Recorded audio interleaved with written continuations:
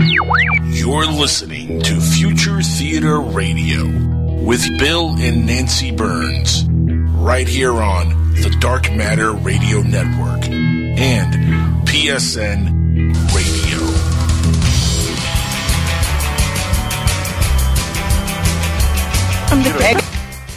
Hi, everybody. It is April.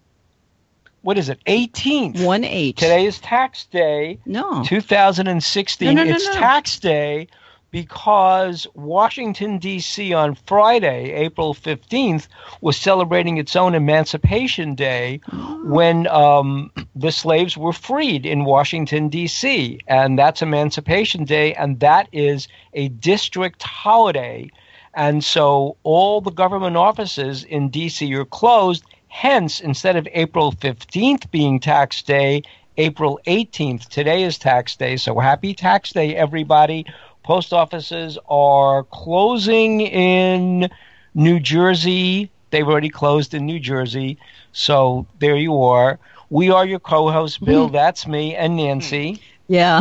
Hi. Burns, and we are broadcasting on Future Theater Live from the banks of beautiful but shallow Primrose Creek in beautiful downtown Soulbury Village, Pennsylvania, on Future Theater Live and the Dark Matter Digital Network and PSN Radio. And our producer is Angel Espino, and Amy Collins, and Chris Brown is with us tonight as well. And our guest is Richard Estep, who's going to talk about haunted hospitals, but he's not going to come on till 11.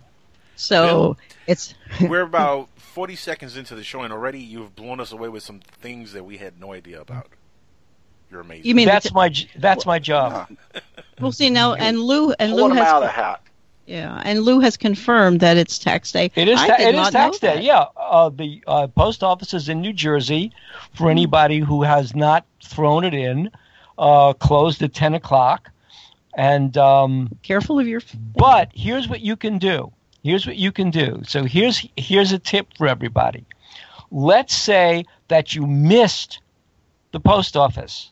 What you can do is go online and pay your taxes before midnight at the IRS Gov website.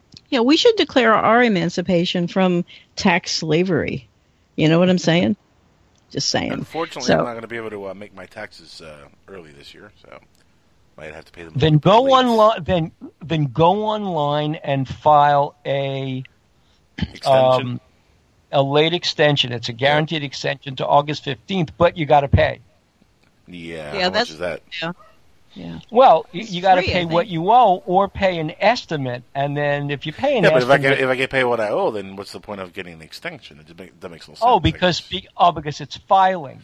They want you to file and pay. Oh, so that's if crazy. They want too much. They want too much from me. File and pay. No. That's too much. I think that's wrong. I think you can get the extension for what? 30 days? 80 no, days? You get something? an extension until August 15th. That's an automatic extension. And then if you can't finish your filing by August 15th, then you can apply for permission to for an extension. But regardless, the IRS says that you really have to pay. Now, for most people with jobs that have withholding, it doesn't really matter because you're not paying anything because for most people, the government simply refunds you money. So even if you file on August 15th, you're just going to get your refund late. Right. Which that would be my case, really, because I am supposed to get some money back. So. Right. So, I mean, you can just file for an extension. You can file for an extension. The form is online. Lou you is can saying send it's it October in, 15th. Run down to Staples, fax Even it better. in before midnight. Yeah, fax it in before midnight, and just say that if you believe the government owes you money, which simply just write in the extension how much you believe the government owes you. A lot. And then you're done until August 15th. No, Lou says October 15th.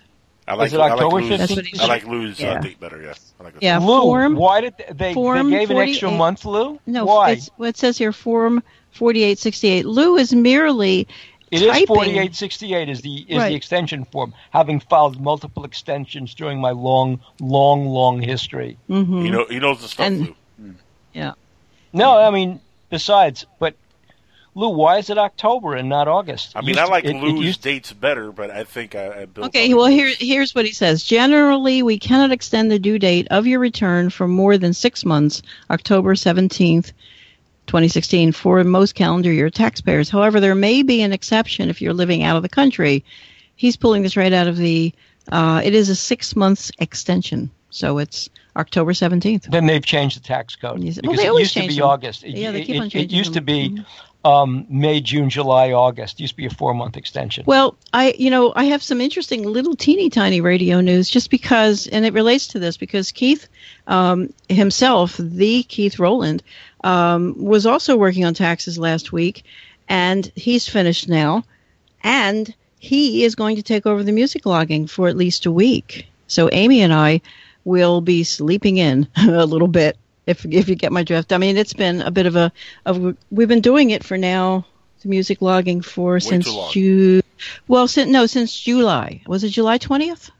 That was the first day that Art came back, yeah. July. So it's almost a year now. No, it's not. Almost a year. It's 9 months. April. April, May, June, July. 3 months, 9 months, 9 months. So yeah, we're gonna have our first break. And I personally am looking forward to maybe getting some sleep because I'd like to get up earlier. This is my new kind of thing. And Amy, are you in? Are you in the conversation? I'm here. Yeah. So, and what are you planning? Yeah. So you have to. Somebody's radio is on. Amy. Yeah. What's going on? Hang over on. Amy? You have to extinguish You're on the air, Amy. You got to be professional now. Got to be ready. Mm-hmm. Dead air. And that means no. No, of course not. It was I should have mentioned it was a volunteer job. It was a volunteer job. But anyway, so today, sad news, and I'll let Nancy run with this one. Chris mentioned Doris Roberts died. And Doris Roberts was Raymond's mom, Ray Romano's mom, and everybody loves Raymond. She was also no kidding. Yeah, she died. She was 90. Oh, man. Yeah. And yeah, I loved her. Yeah, There.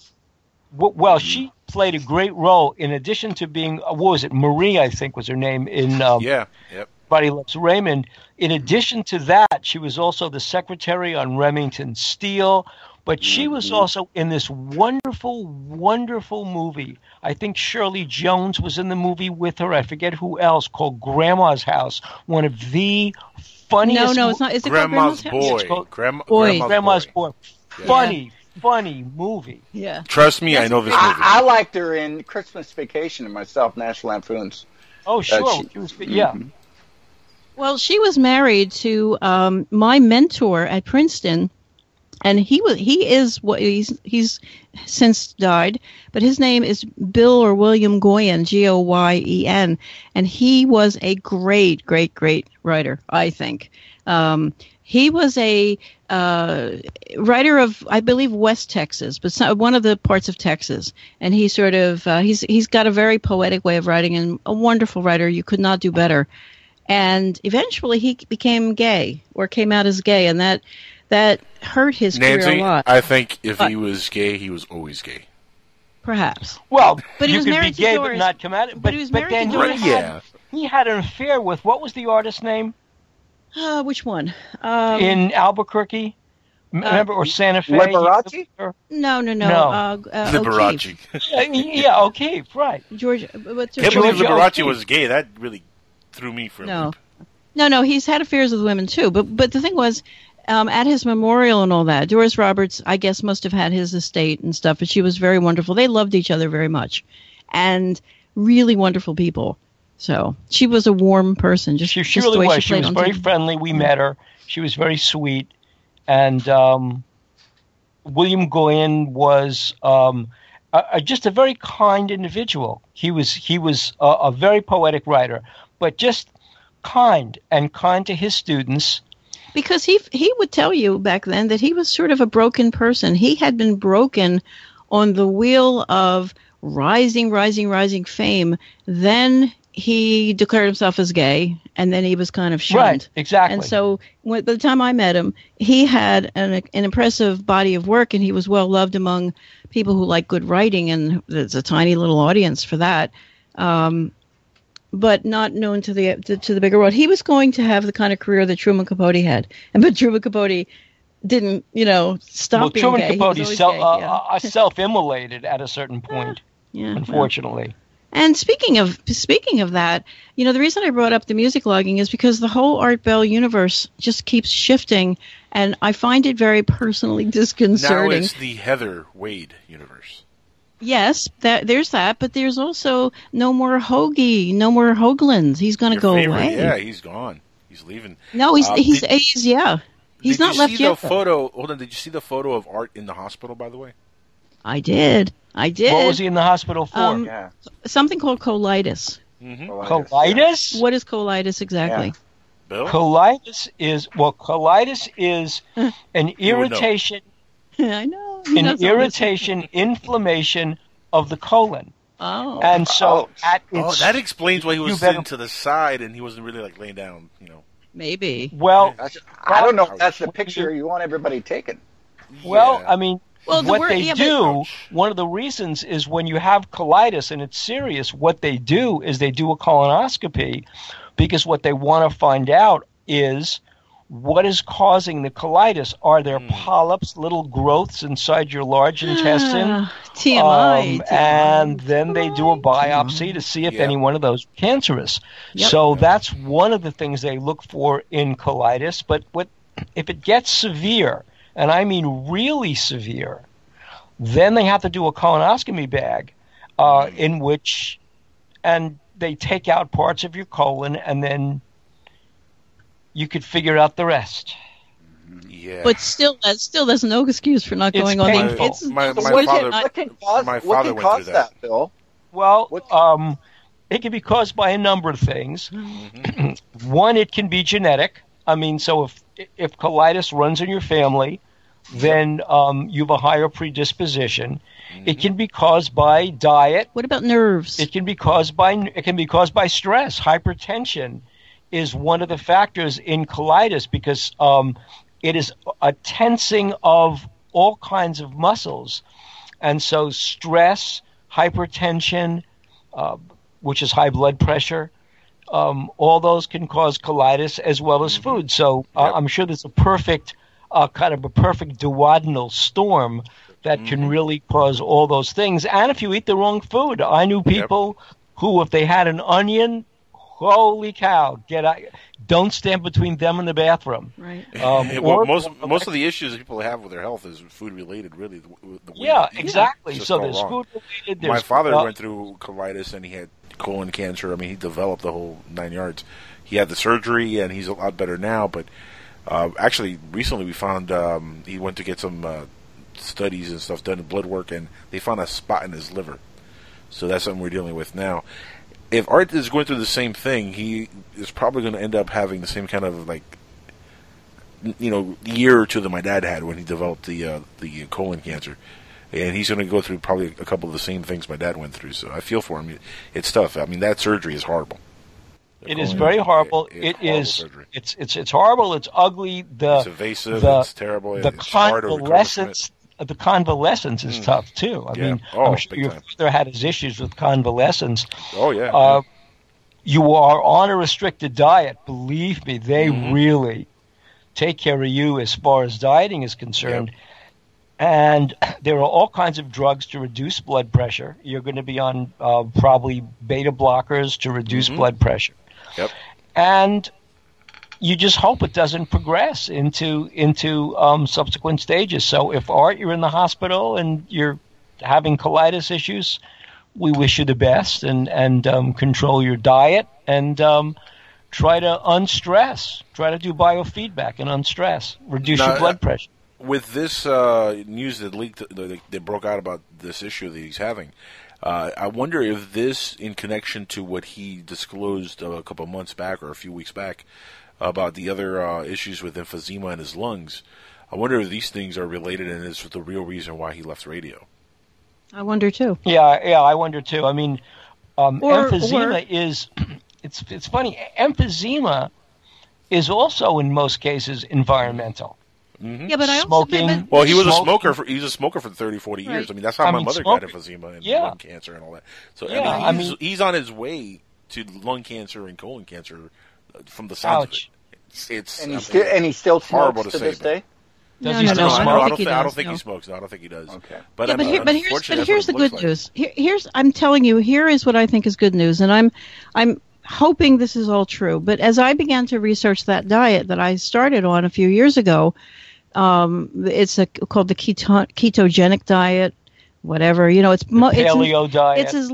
It's as few carbohydrates as you can possibly get away with. That's because when you learn that the human body has a desperate need for vitamins, proteins, fats, minerals, zero need for carbs. So carbs basically are a delivery system for vitamins and stuff, but they are something the body has to process and get rid of. So the less carbs you give your body, the easier your body seems to have at being disease-free. It seems as though all these diseases of stress and the body turning on itself have a lot to do with allergies to various carbohydrate foods. So I'm just throwing that out there. So that's one really bit of good news. Well, the other problem with carbohydrate foods is that they really are overly processed. So you're also reacting to the processing. Right. But in general, once you look at this diet closely and you look at the stuff that you're supposed to eat, most people would just say, forget about it. I'm going to just eat that stuff. That stuff is my favorite stuff.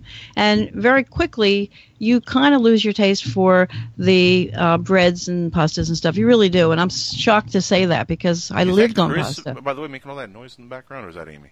No, that's not me. I'm on mute. Crazy amount of noise. Really? I'm not hearing anything. I don't hear anything. You hear it like bang, bang, bang, bang, bang. I heard it too. Yeah, thank God I wasn't the only one. I was going to go crazy there. Well, okay, are you still hearing it? No. Well, I was hearing a little different kind of I'm noise hearing there. something in the background now. Yeah, like a click, click, click. I'm hearing that. That click, it's actually my dryer. That's like a chair, so that's why right? I'm on mute. Yeah. That's a dryer. It's the dryer. Oh, that would make sense. Okay, so now since we have Chris on, I do have a question, a marijuana question. And that was the other thing. In addition to the keto, in addition to getting carbohydrates out of your life. Chris. What? Question. The other thing is, as the web opens up your mind and you can learn about marijuana, you can say, fine, just live, just bathe yourself in marijuana. Just have it all you want. Yes, please. What? And it takes away your stress and so forth. But here's my question. Since today, the governor signed into law. Pennsylvania Governor Tom Wolf. We're legal. Why he didn't wait 2 days and do it on 420 is beyond me. But he did it today. Because he deliberately didn't do it on 420. Come on, just have a moment. Just, These people have no senses of humor. Tom Wolf is as bland as a 2x4. Well, he signed it. So Chris, if I'm in a medical marijuana state that's legal and they haven't gotten their act together, that you can't get dispensaries Lucian, stay alert. Why? Why Lucian? Because he and I are both going to come up with opinions on this. Well, anyway, so can I order medical marijuana from another legal state, and can they send it to Pennsylvania?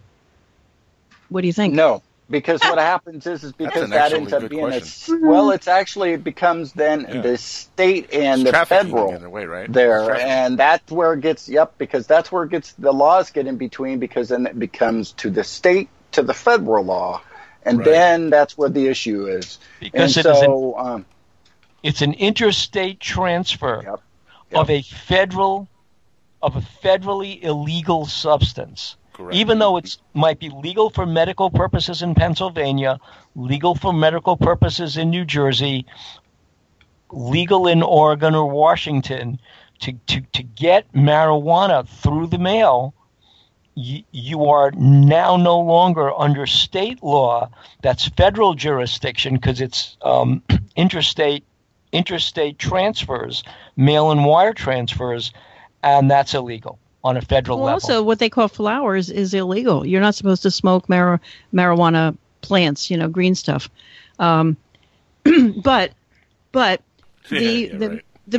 methods that you do that are legal in Pennsylvania should open up, to my mind, the doorway for learning about how other ways you can take marijuana. So, for example, if this stuff is so powerful and so full of health benefits, you can take it in an oil form. You can use it in a skin, in a lotion kind of a form. You can, but even edibles aren't allowed in Pennsylvania. But the point is, it's almost like they're telling you in Pennsylvania, you might as well learn about it because these are the ways you'll get it in pill form. And I hope it's not that bad stuff, that Marinol. But we'll learn it as we go. But that was my first question. A long time ago, I had it. I had THC in pill form. Holy mackerel! You did? Remember I told you we were This was when I was a young instructor. I was young once. I was a young instructor of English at Trenton State College. Oh, those are wonderful days. A long time ago in a galaxy A long time ago. A long time ago. This is almost 50 years ago. And so you ain't playing. And so so a bunch of us were one of our students was really circulating this stuff. So we all popped these pills, and there was this peach tree, and he lived in Princeton, and there was this peach tree in his backyard, and so we all climbed the peach tree and we were totally stoned, and we were singing Partridge in a Pear on the 12 Days of Christmas, because we were all up in the tree singing, and we were all first-year instructors, so which meant we could have been fired on the spot. And suddenly the Princeton Township Police show up, shining flashlights in the trees. Now, they knew we were stoned. And this is Princeton. And they knew we were stoned. And they said, you're making too much noise. People are complaining. So stay in the tree as long as you want to. Just stop the caterwauling. And so we stopped singing and they left. But, for that moment, there was like stark terror. Mm-hmm. The end. Yeah. 50 years ago. My goodness. Yep. You were tripping in the tree at Trenton. For real. Yeah. Climbing the peach trees in Trenton, in Princeton. Now we have, as we said before, our guest will not be on until 11 o'clock, but we have cleverly found some cool things to do until 11 o'clock. And one of them is, I do have jokes. Okay. Uh-oh. Oh, I do. Yeah. And so, okay. Okay, tell a joke before the bottom of the hour. Okay. Because I want to hear the thud. Yeah, we got to go to commercial, so hit us with a joke before we go to commercial. I'll do a joke, then we'll go to commercial, because that will, I'm trying to find the best one. That's better transition to commercial than music, so go ahead. Yeah, this is not the best one, but this is a good one. What is Mr. T's favorite month? What is Mr. T's favorite month? Oh, boy. April Fools.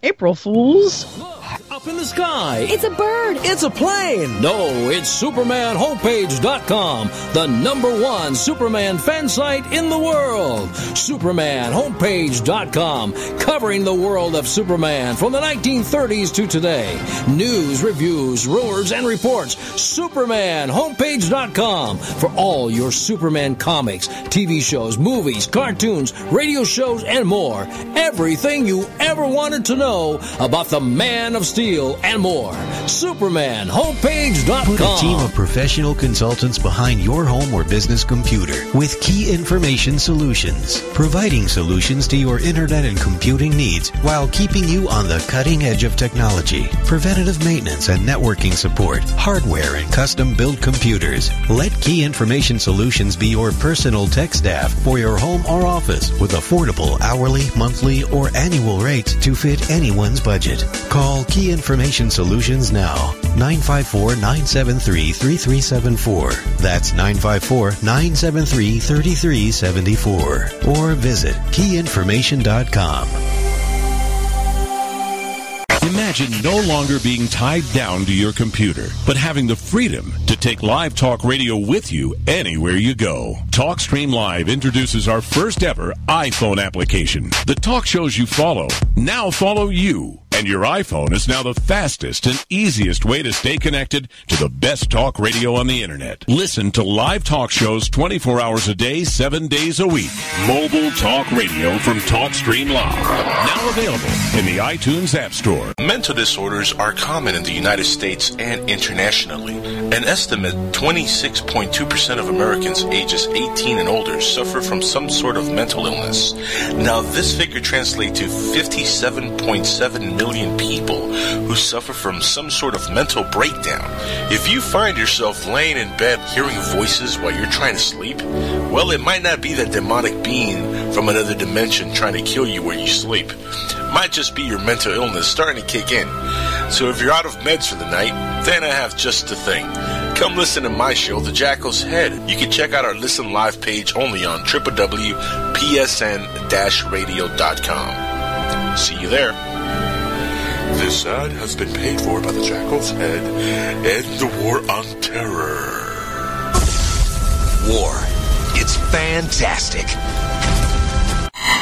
The George Rodriguez Show. Who? I said the George Rodriguez Show. You don't know George Rodriguez? Wasn't he the guy that filled in for Neil Rogers? Yes. That George Rodriguez. What's he like? Oh, he's a short little Cuban feller. Kind of funny looking. Well, when's he on? 12 to 3, Monday, Wednesday, and Friday on SoFloRadio.com and SoFloRadio.net. The George Rodriguez Show is much more than adequate.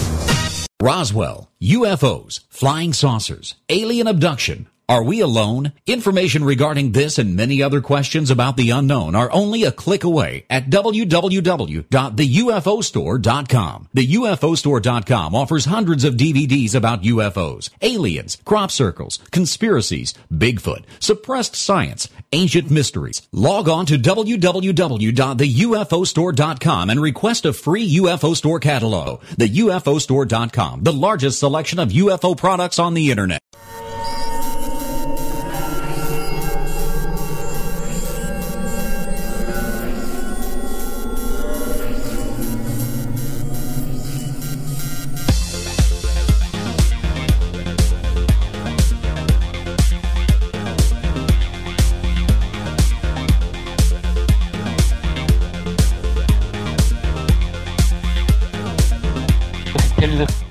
And we're back on Future Theater Live on PSN Radio and the Dark Matter Digital Network.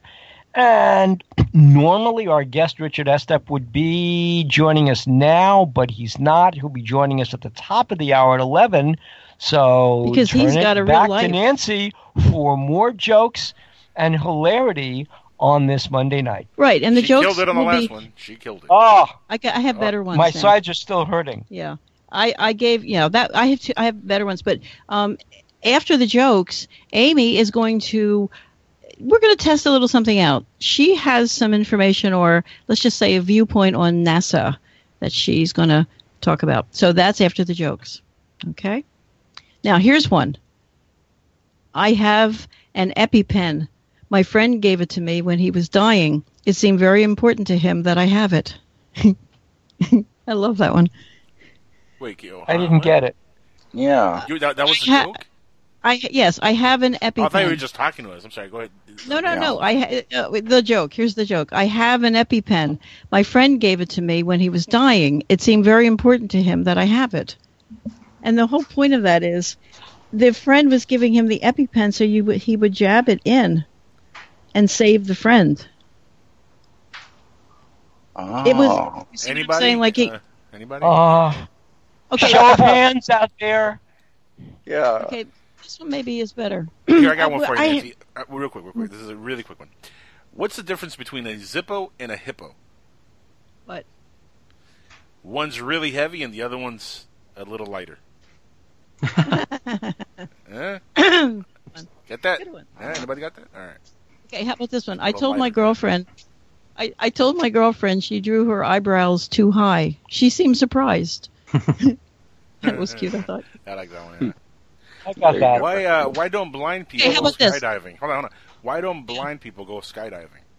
It scares the beep out of the dog. Yep, it scares their dog. Okay, why is Helen Keller's one leg yellow? Why? No idea. Her dog's blind too. Okay, I have one. And Kevin, close your ears. Cold-blooded. A blind guy walks into a bar, and then a chair and a table and a desk. I like that one. That's pretty funny. Yeah. And then here's another one. I just happen to have a couple blind ones. A blind guy goes into a store and starts swinging his dog around above his head. A worker runs up and yells, "Sir, can I help you?" And the blind guy says, "No, I'm just looking around." I'm just looking around. He's swing. Yeah. Okay. Mm-hmm. Here's a morbid one for you. I might have an open casket funeral. Remains to be seen. Okay, I have one too. Similar. You get that? All right. Yeah, I got it. How does Hitler tie his shoesies? Oh boy, I don't know. In little Nazis. There you go. That's a good one. That was good. I'll give you props on that one, Nancy. Yeah. So why don't seagulls fly in the bay? Because then they'd be bagels. I like that. Oh, where does Frosty the Snowman keep his cash? Where? In the snowbanks. How did the hipster burn his mouth? How did the hipster burn his mouth? He drank his coffee before it was cool. Oh. Yeah, I have one. Okay, why don't you finish up the joke so Amy can talk about NASA because... I got one. Yeah. What did the fish say when he swam into the wall? What? Damn! I was so bored earlier I made a belt out of watches. A complete waste of time. Yeah, that was pretty good. Okay, so Amy, are you there? I am here. Thank you for having me tonight. And well, good. Why don't you? Do you have any jokes, Amy? Okay, go ahead. No.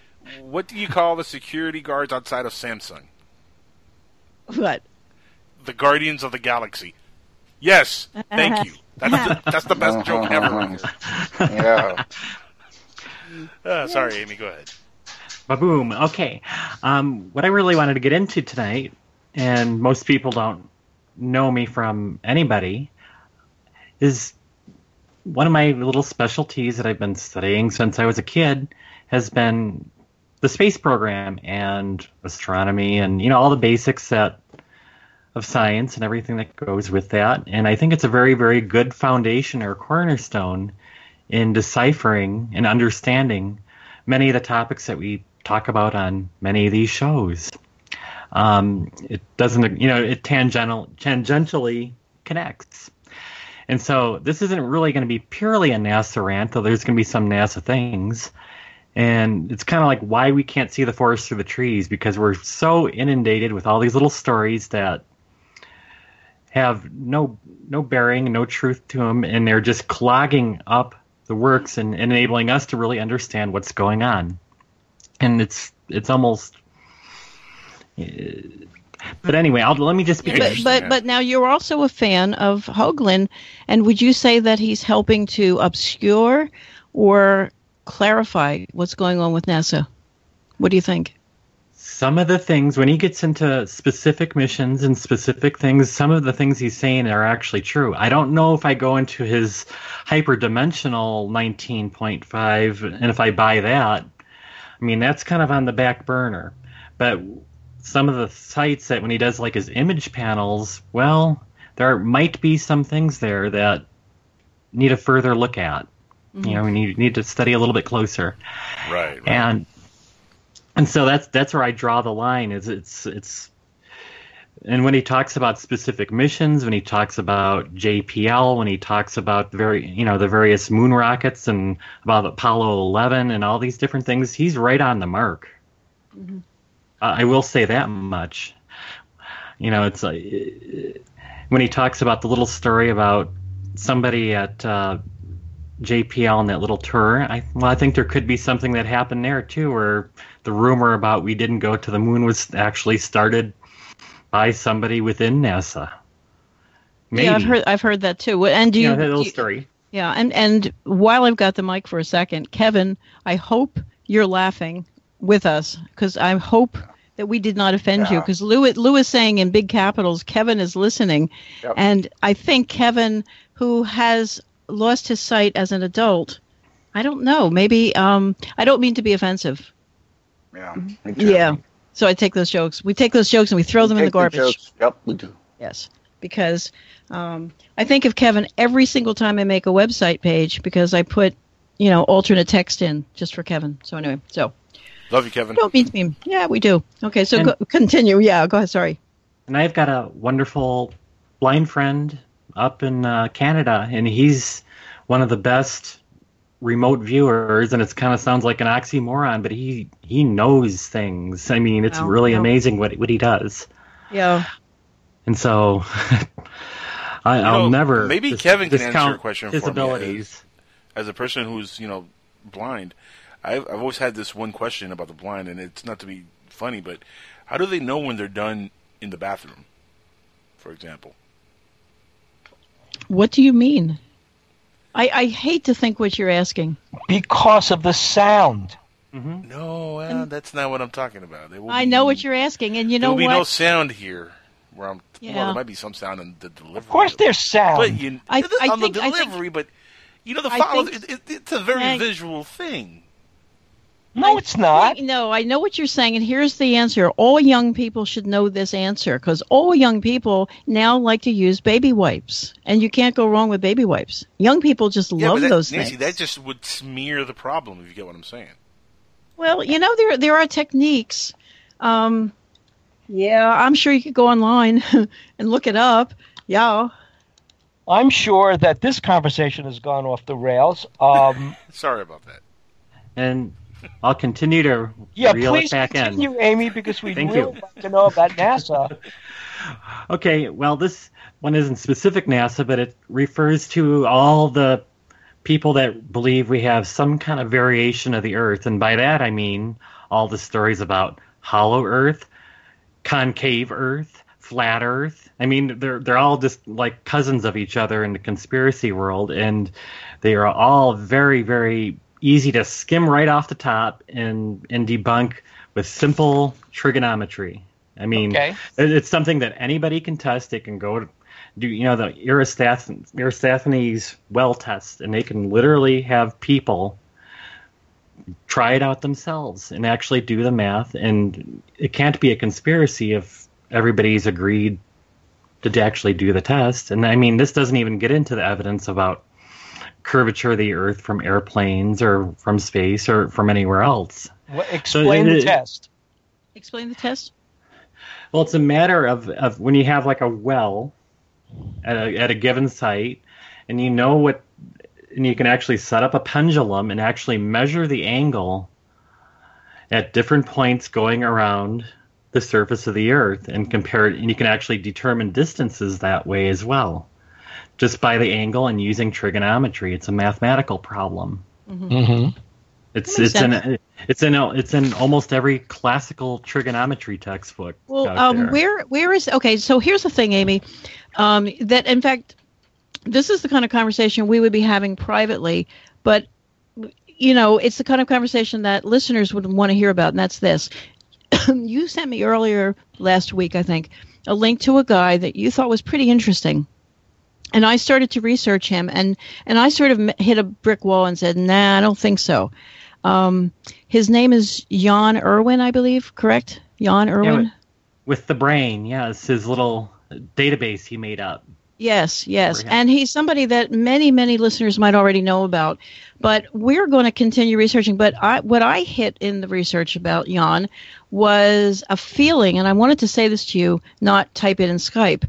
I have a feeling that, how if you're going to do a space launch, you've got to get the angle just right, or you will go way off, even though you're just off by a tiny little bit when you start. You can go way off, Not just the angle, but the speed has to be very precise. I mean, the reason, for example, on Yuri Gagarin's flight that he went up 372 miles versus 230 miles up like they had planned was due to 0.6 seconds difference of the rocket being cut off too late. And that's what I found with this fellow Jan. It seems to me that I would notice someplace where he goes off by the tiniest little bit. Mm-hmm. Maybe, but he ends up at this bad place. And I think the reason he got to the bad place is, number one, no matter how much you love conspiracies, there isn't a grand, perfectly running conspiracy running the world. If there are conspiracies, I think they have good days and bad days. And I think there are people who are anti them, whoever they are. So I don't think it's like, this great one person running, one Illuminati running the whole thing. But The Rothschilds, Nancy. The Rothschilds. But that's where I was going. He's trying to come up, I think, with a grand unifying conspiracy, kind of like the grand unified theory. He wants to it's like a general theory of relativity. But it often involves getting rid of the Jews as part of its deal. I know. And that's the part that it's a little too fresh in everybody's memory. If you have family members, the fact that people believe there was no Holocaust, the fact that we still are having Holocaust. I mean, people are still being wiped out, and so anytime you fix your theory on some people are better people than other people by nature of their skin color, their birth, their heritage, their this.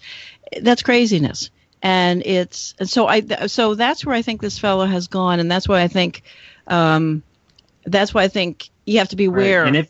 And if you've seen that he's doing something like that, I mean, that's a dangerous path to go on, and I wouldn't. Yeah. Want to push that idea out anywhere? Yeah, that's. But I found an interesting. When I research somebody, I try to go as far afield as I can, and one good way is to put their name in a Google and put just VS, verses, and let Google fill in, and that will tell you other ways to check on people who say I don't like this person, and then you can decide, which way you want to go. And I found somebody that I'd like to get on our show, and that's one of the names I sent you as a result of that. So I think it's a really rich area of research. This whole unified field thing is very interesting. So there's that. But there are going to be tidbits and things he discovers with that computer program that are going to be enlightening, no matter whether he's put them together in a dangerous way or not. But it's a very, very, very interesting thing. And continuing onward about NASA and UFOs and other matters, on many of the old Gemini flights, Gemini 3, 4, 6, and 10, for example, you can actually go online and look in the transcripts and see where the astronauts were actually reporting sightings of unusual blinking lights and stars, and this is, before they had a lot of satellites up there. And they would actually either not report it in the mission report, or when they did say they knew what it was, they would say something to the matter of, oh, it was a satellite. But you have to remember about satellites, they knew even back then where they were all at, and they could provide two-line elements and so on and so forth. It's a technical term to know exactly where a satellite is in orbit and what kind of path it is at any given time, so they can actually verify that.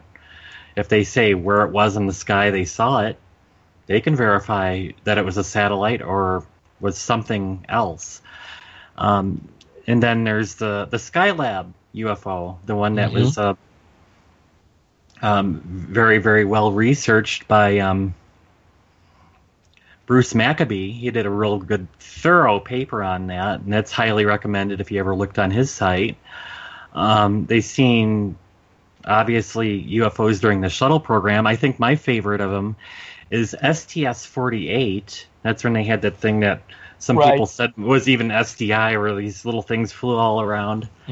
And the other one that they talk about with the tether experiment, I saw something that put some big question marks into my mind, and that's the one where he had that shape that looked like a Pac-Man, kind of a translucent Pac-Man. Right, it was like kind of a donut thing. Right, but what we figured out on UFO Hunters was those were dust motes. Because tether, I mean, we did an experiment filming through a mock-up of a shuttle window, and then we did another. So we had two special effects people. One was Brick Price. One was John Tyndall, actually. I'd be actually kind of embarrassed if I didn't remember that was one. I don't know. Some of those things. I was trying to remember where I'd seen this, where it was perfectly explained in terms of optics. Exactly. Was it David Sarita? Was it with David Sarita, the video that he did? Oh, David Sarita, for God's sakes! We showed that these were dust motes, and that what happened was that the multiple window pane glass, the multiple windows on the shuttle, blew it up, but also you have to the cameras on the shuttle, especially on the shuttle bay, but the cameras automatically adjusted for distance. And when you over adjust for distance, these are digital cameras, and when you over adjust for distance, a lot of strange things happens. For example, the tether was very thin, yet the tether in the camera looks like a bolt of steel. And there are all these like dots. They're not dots. They look like flying saucers, like Pac-Man flying saucers hovering around it. That was dust. The tether had broken. These were all dust motes. They were not UFOs. I don't know. Some of them looked like they were pulsating very brightly, and I don't know. I don't know if that holds up. It's the reflection of the light. Yeah, it's a very, very. When you look at it, that one's tough. I really, honestly think there's something there on that video. Yeah, but wouldn't the camera also be automatically changing its we field? Absolutely recreated that photograph in the lab. It was simple and elegant in the solution. Right. And I haven't seen the recreation, so I can't talk about that. Go on YouTube and look at the episode. It's the NASA files or something. Then the other thing is STS-48. Jack Kasher from NASA, his explanation of that, and there was a big debate between Ted Ackworth and Jack Kasher. Jack Kasher said that what happened, Ted Ackworth said that it looked as though, from his perspective, that the object that was heading toward Earth before the thing came up looked like it stopped in space and changed direction. And so his theory was nothing stops dead in space. Doesn't happen. Just the physics of space is that you don't stop dead in space. The way Jack Kasher explained it was that the object never stopped dead in space, that what you're looking at is a two-dimensional recreation of it's a two-dimensional plane recreation of a three-dimensional space. So what really happened was the object that looked like it was doing a U-turn, stopping, doing a U-turn and leaving, was really going around the surface of the Earth. So it wasn't really just doing a stopping and doing a U-turn. It was actually going off into the distance, but you didn't know that from a two-dimensional perspective of a three-dimensional event. That was Jack Kasher's. I buy that. And if I should go on here a little bit, I have a few more of them. Go ahead. About other things about when we were talking about earlier with Hoagland and the Mars and the Moon and so on and so forth. One of the people that I happen to know, I learned it through the grapevine, Alan Stern, the New Horizons project manager, and he was actually an associate administrator for NASA at one time. He actually had an interest in lunar anomalies at one point. And NASA even has a publication, a special publication, it's when they do the SP dash and a number, of lunar anomalies. It's right. You can find it online. Yep, and you can get it free online. It's as thick as a phone book if you print it out. What does again, Richard Hoagland? Okay, so did you read that? Friends. What was your biggest takeaway from that? It's the R7 or something, NASA report on lunar anomalies. What was your biggest takeaway on that, Amy? Well, the thing where they were actually seeing various flashes and color changes dating back, not in this century, but in the last century, in the 1880s, I believe, is when they have some of the 1880s. Let me tell you who they cited. They cited the New England colony minister, Cotton Mather. Mather. I'll tell you about Cotton Mather real quick. Cotton Mather was a fire and brimstone. He makes Ted Cruz look more liberal than Bernie Sanders. That was wow. That was Cotton Mather. He was a fire and brimstone priest. You minister, you're all going to go to hell. None of you were saved. Only 700 people are going to make it into heaven. They've already been determined. They were determined at the moment the earth was created. So and that's his preaching. Now, did he look like Grandpa Munster?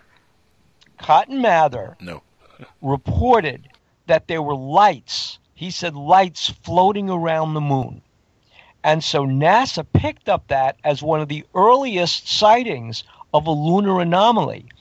But, so here's Cotton Mather, this fire and brimstone priest, a minister, ultra Orthodox minister. But during the Salem witch trials, now Cotton Mather was there at the Salem witch trials.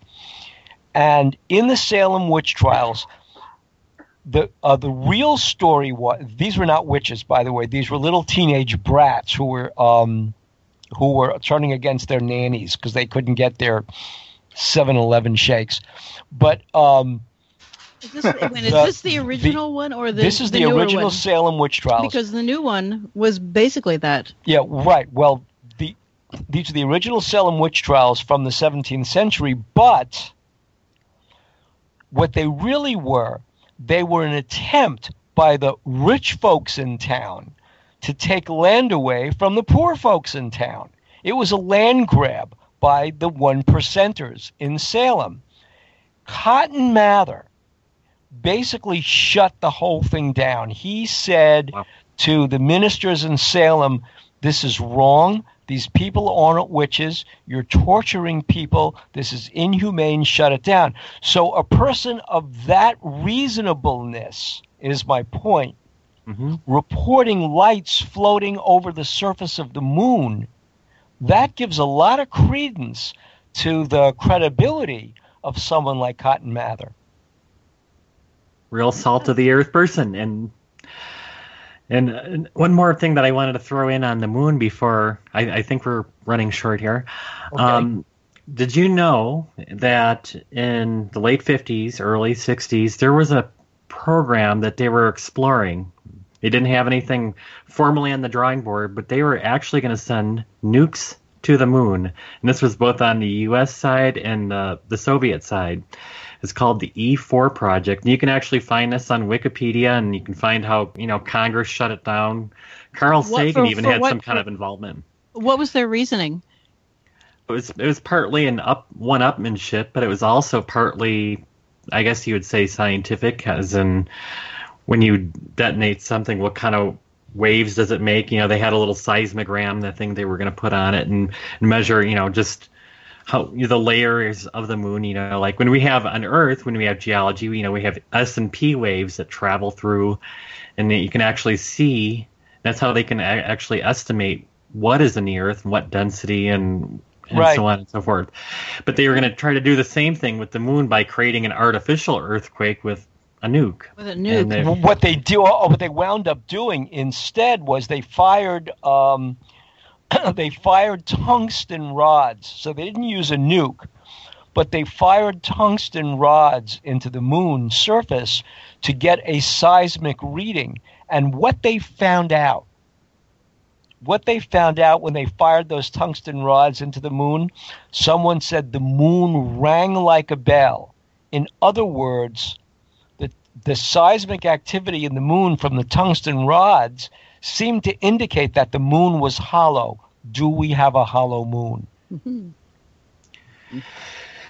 And there's been... Well, Amy, can you have you ever pursued that quote? Because Jim Mars, I believe I read it in Alien Agenda the first time. Well, there was Jim Mars, there was Harold Burton, Flying Saucers 101. Yeah, but he got it from, but that was 97, and Flying Saucers 101 was much later. Mm-hmm, true. And so that might be a thing for. But Amy, how did you get so interested in not only the United States space program, but just space in general, the Russian space programs also, right? Right. Oh, I've been. I don't know what it was exactly. I think I did have some kind of little experience, but I'll do that'd be a whole nother show in itself. But very early on. I guess I had a good mom who brought me an astronomy book, and I'm like 5 or 6 years old, and I once the space bug catches you, it's one of those things that you can't look back. You're a space bug for life once you get to a certain. Well, are you finding it easier to get English American or Russian or other countries' information as you do research? Well, they've had quite a bit of updates in the Soviet-Russian program where they've been releasing documents, but it's been very, very gradual, and their program of declassification is much slower than the U.S. side, but you can still get ample material on both sides. Mm-hmm. Well, do you think it's true? Some people believe that the whole remote viewing and PSI government stuff was in response to it was all a disinformation thing to get the Soviets to think we were doing those things so that they would in turn spend their hard-earned money on lavish woo-woo projects. Have you ever heard that allegation? I've heard the allegation. I don't necessarily buy it because, well, look at all the remote viewers that explained it. I mean, right down to what they were looking for. There's reports. I mean, you can actually bring up, like even the one, say, for example, of Lynn Buchanan and what happened at Rendlesham. That report is available. Yeah. But, I mean, I don't think there was any attempt to do it just to get the Soviets going. And I mean, they had their own programs. Well, that's the thing. Their programs were a lot came out during the. We've been friends with Paul Stonehill, for example, forever. Great guy. Yeah, and he's been, and so we've had all of his early books and that sort of thing. Mm-hmm. And I think that when a whole lot of new stuff was released right around the time. 10 years ago, maybe 20 years ago now? About 2003, 2004. And that's when I think those allegations started, that it was a wild goose chase, but then, as sometimes happens, maybe some golden eggs were found, I wonder. Yeah, but then you talk to Ingo Swann, and unless Ingo Swann was lying, which he wasn't, because Harold Puthoff said that Ingo Swann didn't lie. Yeah, I mean, we're basing our whole the whole reason for doing this program is to find those pins you can stick in the wall and say Ingo Swann at least is the real thing. Right. Exactly. And Lord help us if we find out he's not. And that's where Amy, I think, in the months we've been doing the music logging, we've also been kind of doing research together on stuff. Mm-hmm. And you would be the one, if somebody's going to find something negative, you would be the one to find it because you seem to do a whole other kind of research someplace else, a whole different, I think, everybody goes in different directions. And so I keep thinking about the reason for this show, because tonight we're going to talk about ghosts and hauntings. We can't prove it, but at the same time, something weird goes on, and we're trying to get to the bottom of that. I think, without fooling people and trying to say, I've got this meter and the meter says 20 and here you can buy my meter and my wishing machine thing. I don't know. So just a rant for no reason. Yes. So what we are going to do is take a really quick break. Do you have any comments? No? Not at all. I've been talking too much. So we're going to take a break and come back with our guest Richard Estep and talk about haunted hospitals. I've got a couple of haunting tales to tell, and he will tell us about his research. I don't know whether Angel has read in the bio, but our guest tonight has what he thinks is maybe the world's largest collection of Star Wars memorabilia. Ooh. Nice. So we have a little. So we have Angel now tugging at the bit. What do you have? I'll get the exact quote. Okay, so are we going to take a break? Waiting for you to take us out. Okay, so we are your co-hosts, Bill and Nancy Burns, with Amy Collins and Chris Brown, and our producer, Angel Espino, the Jackal. Taking a quick break, coming back with our guest, Richard Estep. No changing channels. Stay with us. Be right back.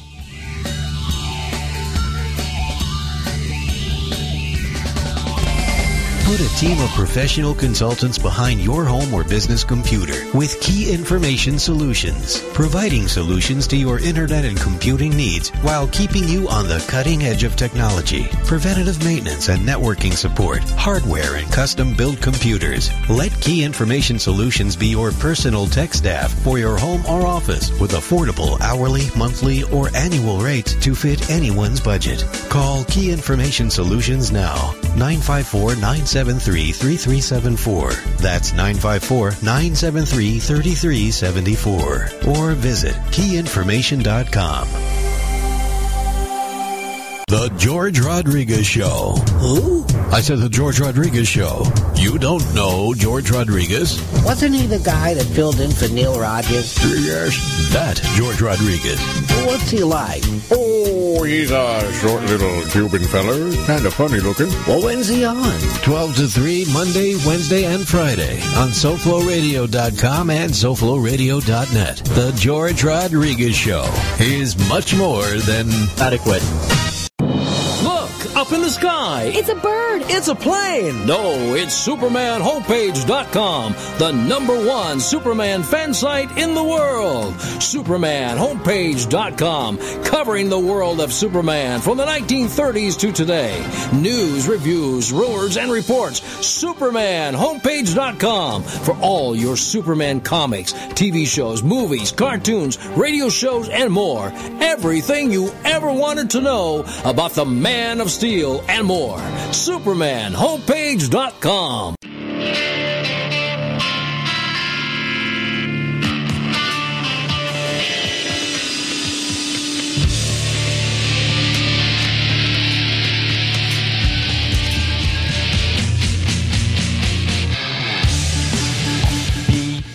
Get set to be amazed at Richard Estep's stories of haunted hospitals. Richard, thanks for joining us. It's a pleasure, Bill. I love your book. I have to say, it is very comprehensive. New Page Books published it. It's very comprehensive. You really cover some really major cases. How did you get involved in this? Involved in paranormal investigation? The studying of this specific field of the paranormal, ghosts in the hospital. Well, I've always had a fascination with this kind of thing ever since I was a young boy growing up.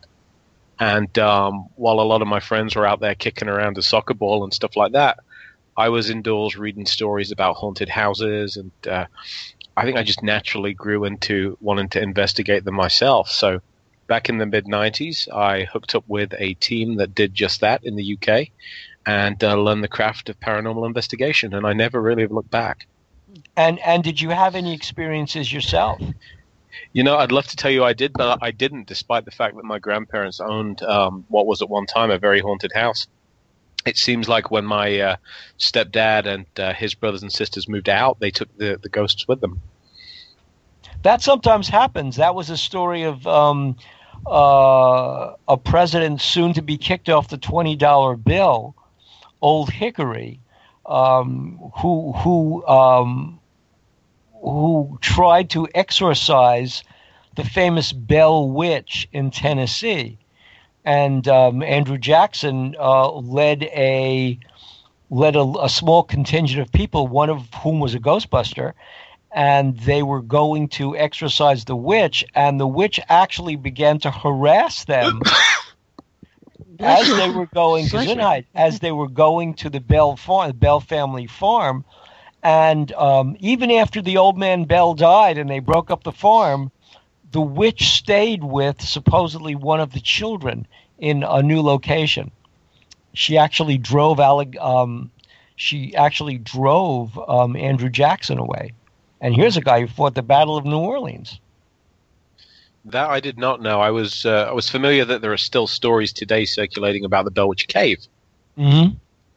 But I did not know all of the intensive back history to that case. Oh, yeah. Okay, so what is your favorite haunted hospital case? Well, I've got a bias on this one, so I should declare that. But my favorite haunted hospital case is the old Tuella Valley Hospital in Utah, just outside Salt Lake City.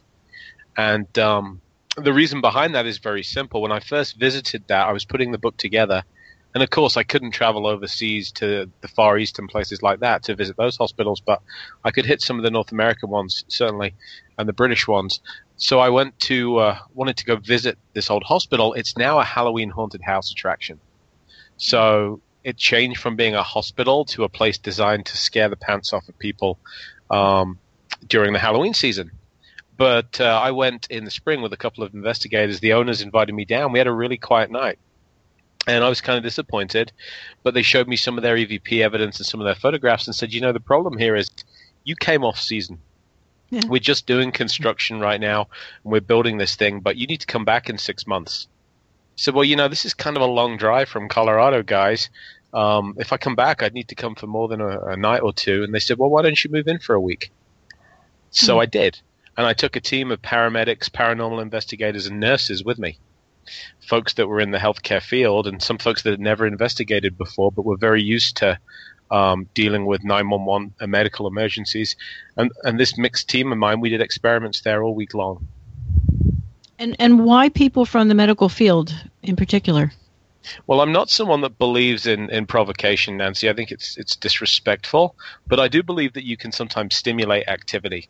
And the reason that this particular hospital is so active around Halloween is that you have over 30,000 people coming through, all of them bringing their own energy, all of them bringing a willingness to be scared.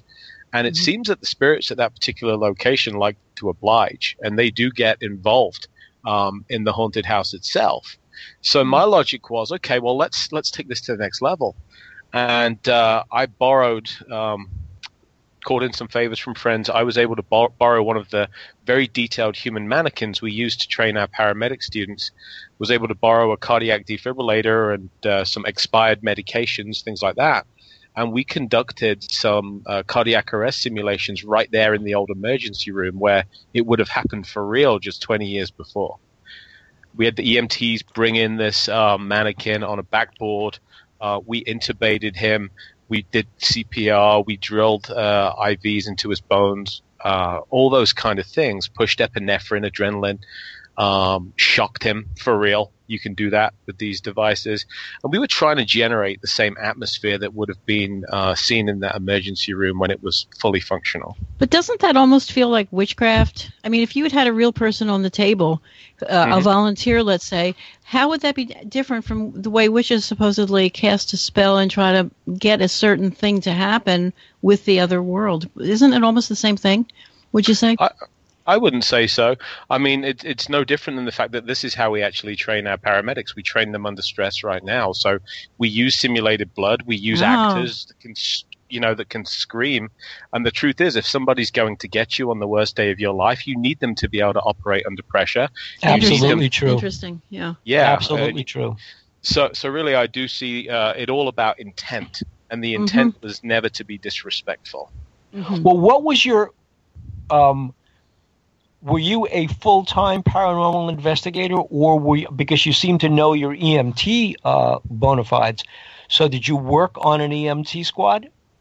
I'm currently today I'm a paramedic, chief paramedic here in Colorado. So I became an EMT in 2002, joined the fire service just after 9/11, went to paramedic school in 2009, and now apart from being a paramedic and overseeing paramedics, I also am a volunteer firefighter and an instructor in various academies.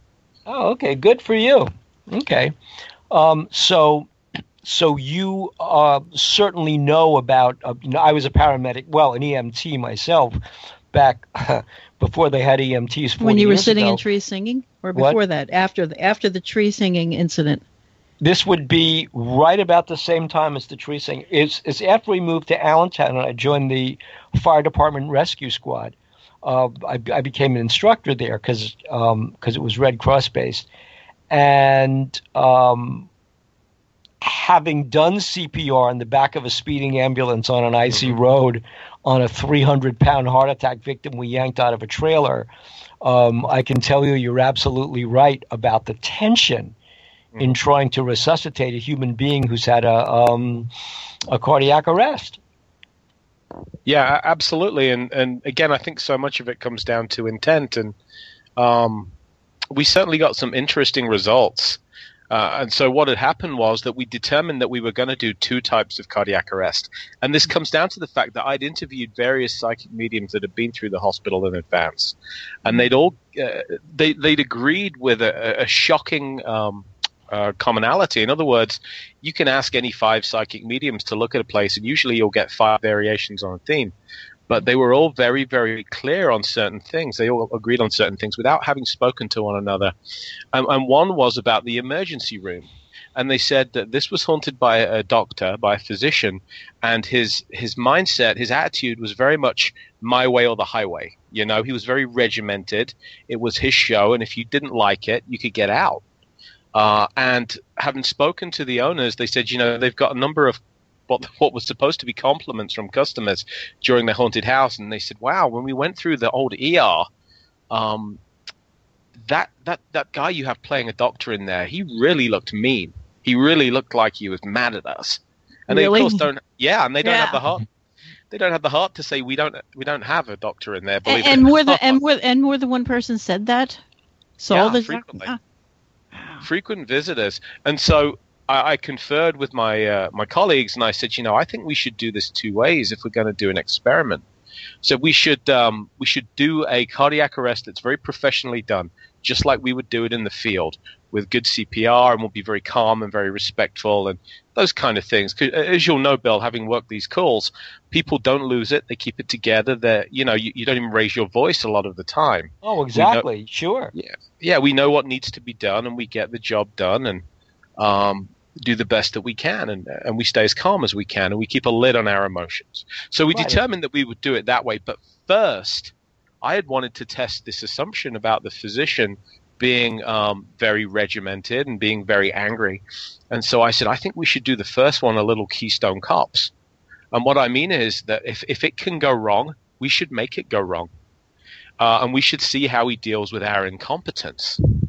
So we wired the whole place for sound. We had cameras in all of the corners. We were recording, and we began our first cardiac arrest simulation. And I was playing the role of the physician, and I had to really act against every instinct I had. By prior agreement with the nurses and the paramedics and the EMTs, I was rude, overbearing, arrogant. I was snapping. This was a textbook presentation on how not to do it. And my nurses were deliberately drawing up the wrong doses of drugs. They would one of the IVs got pulled out. We couldn't agree on which kind of breathing tube we put in or whether it was working. And so we started to snap at one another. And again, this was all pre-agreed because we're all very good friends. But you could feel the atmosphere and the tension in that room beginning to build. Most definitely. And at the end of it all, we pronounced the patient dead. In a very theatrical flourish, I threw down my stethoscope and I said, "We're done." And I pushed my way out through the double doors into the lobby. Came back in.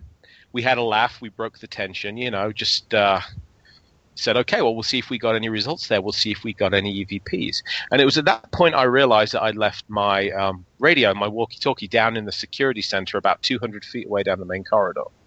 So I said, guys, I forgot my radio. I'm just going to go grab it. I'll be right back. And it's important to know about this place that with it being a very busy haunted house attraction, they chock the doors with wedges. They put these wedges under the doors so that, it's an unsafe thing to have those things closing on people's faces. Especially if it were a younger person, So I walk down, grab my radio, have a quick look at the security monitors. Nothing's moving in the entire hospital. This is late at night. This is just past midnight. I come back, and I'm maybe, 50 feet from the emergency room, and I jump out of my skin. There is this tremendous slam from behind me. And if ever you've had an argument with somebody where you've been so angry at them, so enraged, that you slam the door as you leave, just as I had going out of the emergency room, I turned around and that had been done to me. The wedge had been pulled from the door. It had been thrown a couple of feet away. And this door had been slammed forcefully, maybe 2 inches from my back. I felt the vibrations on me. Wow. Yeah, and of course, Murphy's Law, we did not have a camera running in that corridor, but what we did have was my voice recorder was running in my pocket. And so you could hear the fear in my voice. Mm-hmm. In fact, my boss, Jen, who was my chief at the time, she and I have worked together in a number of high-stress situations for real. And she said, Richard, I've never seen you shaking like you are right now. And for a British guy even, you're really, really pale. Do you need to take a minute? It's true. For a British guy to be pale must be scary. Yeah, and honestly, I was. I've done this for 20 years, and I usually do not get afraid. That's not ego. It's just the nature of having done it for so long. True. And I was kind of trembling with the adrenaline dump, and I figured out why. Usually, when I'm investigating a case like this, I'm not personally involved. I'm coming in from the outside, and I'm studying the activity with some degree of professional detachment. Well, in this case, it suddenly felt very targeted and personal. Yeah, yeah. And one of the nurses took me aside, and she said, Richard, I think what happened here is you made someone really angry with that performance in there. I don't know if it's a doc. I don't know if it's a nurse who's annoyed at the way you treated us. But she said, I think that instead of having Jen or somebody else run the second cardiac arrest in the really professional way, I think you need to do it and get a little redemption back in their eyes.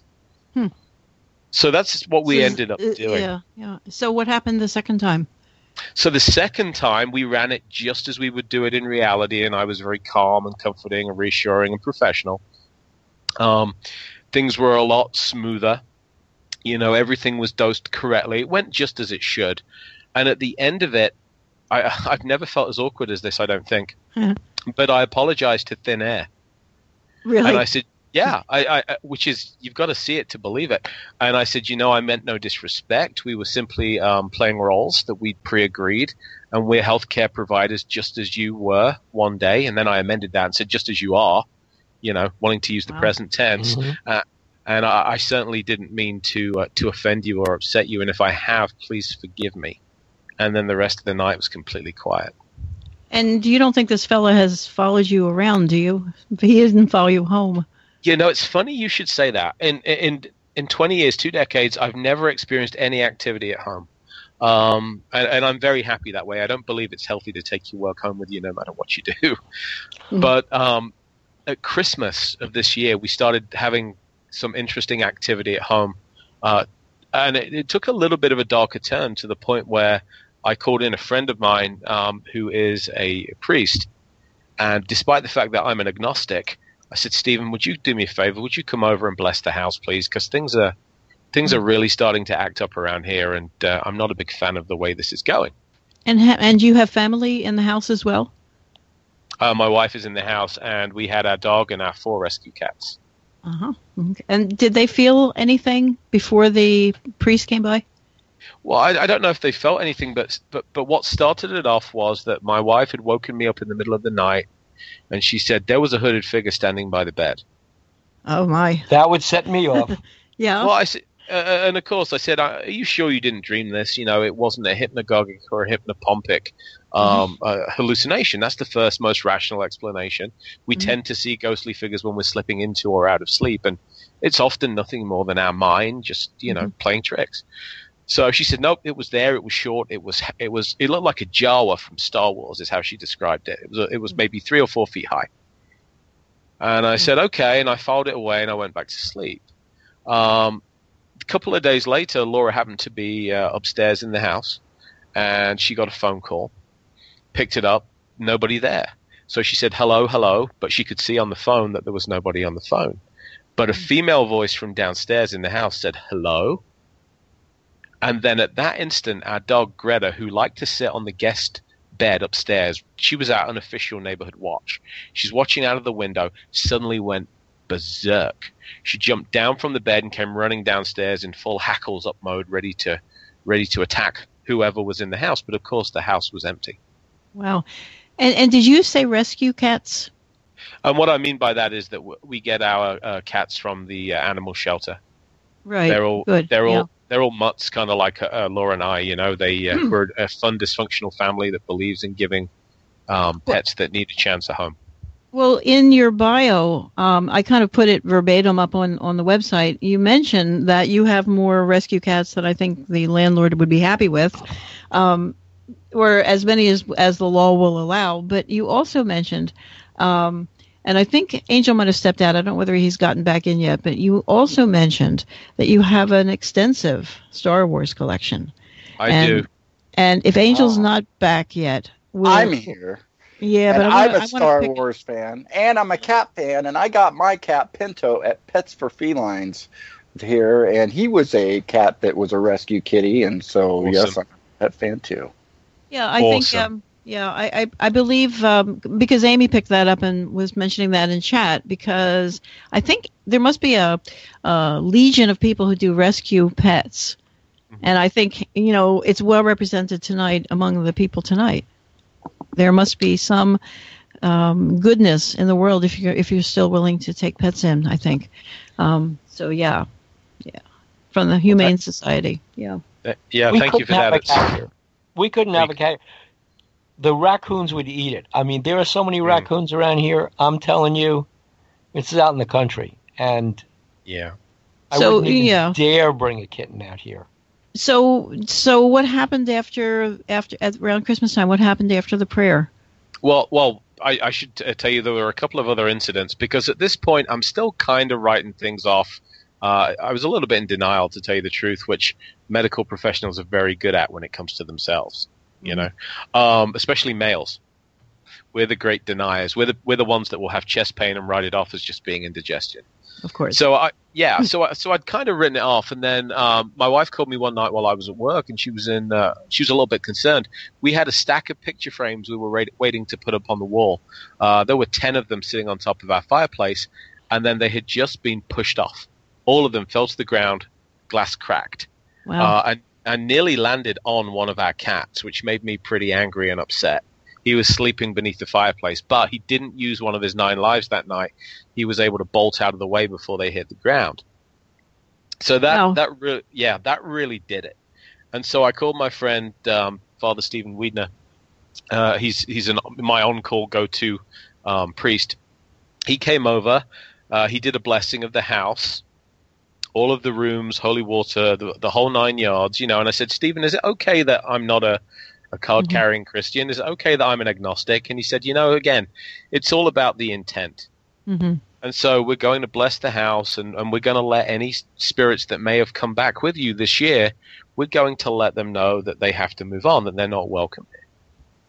And so after that, it was incredibly calm for about a month, and it remains calm to this day. But there was one caveat here, and I was kind of thinking things sounded a little bit sinister, the stuff that I've just told you. But in January, I flew to the UK with Stephen as it happened. We were going to spend a week locked in Britain's oldest witches' prison.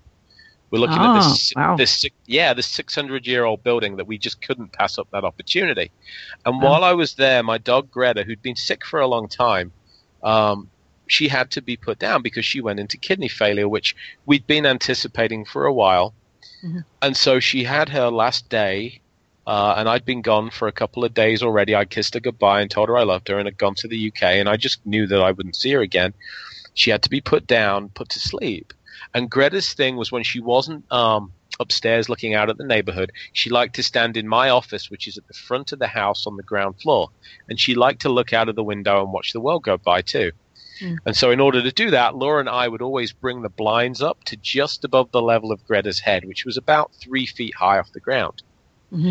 And so the night she died, Laura called me from England. We were both upset. We shared some tears. And she said, I'm putting the blinds down. I'll never need to put them up again. I'm so sad. Yeah. It breaks my heart. So she put them down, went to bed. Right. Got up the next morning, and the blinds were 3 feet high. Wow. Yikes. Yeah. Right. You're talking about spirits and dogs, and one of the great presidential ghost stories circulates around Franklin Delano Roosevelt's dog Fella. And everybody knows that FDR had a mistress in Georgia. He was married to Eleanor, but he also had a mistress. And this was on the day he died.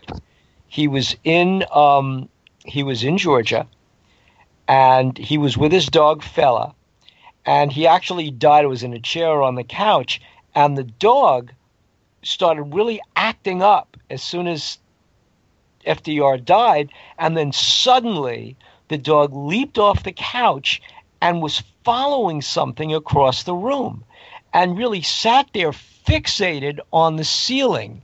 And one of the pieces of lore surrounding FDR's death, this would have been in I think April 1945, one of the pieces of lore surrounding his death was that Fela actually saw Roosevelt's spirit leaving his body and followed that spirit as it left. Well, there are many instances in which animals, of course, seem to be so much more perceptive than we are ourselves. I think anybody that's ever owned one has some kind of story that involves them looking at things that aren't there or seeming to follow things around the house that we can't see. What do you think is the most haunted hospital that you've ever been in? That I've ever been in would be the one I just told you about in Salt Lake, in Utah. Yeah, absolutely. And the reason for that is threefold. It's not only the haunted house attraction that I told you about, but it's also it neighbors the town cemetery. So, which you couldn't make it up, right? Hollywood would have a great time with that. But literally, you could throw a stone, although you wouldn't, and hit the cemetery. They're right next door. But at the back of this building, it's joined to another building, and it's a nursing home. So it is an active, still in operation nursing home for senior citizens. Although they're relocating those next year, and the hospital is going to be one building again. But for now, you have a bunch of folks in permanent residence living at the back part of the building. You have the haunted house attraction at the front. You have the cemetery to the side. Do the folks in the nursing home report any incidents? Indeed, they do. And in fact, I don't know if you see the show Ghost Adventures, but in either the 4th or 5th season, they actually spent a lockdown at this place and interviewed some residents of the nursing home. Some of the workers of the nursing home, the nursing staff, and they had a number of stories to impart about their own experiences there. One of the points that you make in the book is that, which I find interesting, and I have another story that corroborates it, but one of the points you make in the book is that you believe that, or people have told you, but I know you believe it, that it is the intense regimen of a hospital. Not just that there are people who die there are people who go through all kinds of spiritual and psychic trauma there, but that the people who work there themselves are under such intense pressure that even after they die, whatever cohesiveness kept them together during life keeps their spirits together after life. And that's why they manifest. Well, and I also think that when you look at the kind of person that's attracted to the healthcare field, at all levels, whether it's the person that walks around and cleans the rooms or whether it's the highest level surgeon, generally speaking, these are people who are psychologically wired to be helpers. You know, much like those that are attracted to the emergency services. These are the people that like to make life better for others, like to give comfort, hold a hand.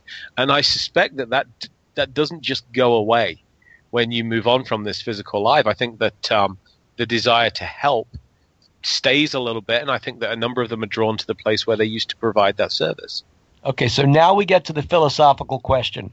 What do you think these... because you've had your own incidents, what do you think these entities are composed of? Well, I think that we're looking at a spectrum. When you and I say we use a term like ghost or haunting or haunted, we use it to mean essentially spirits of the dead, right? That's kind of the common usage or understanding that we have. But I think it's much broader than that. And this might seem a bad taste analogy, and it really isn't. Cancer. We say cancer and we think it's one specific disease when it isn't. It's an umbrella term that we use for a whole bunch of pathologies that are similar and yet different in scope. And so when we say hauntings, I think you've got at one end of this spectrum, you have the residual haunting, you know, where it's no more intelligent, it's no more active than the picture on my TV screen.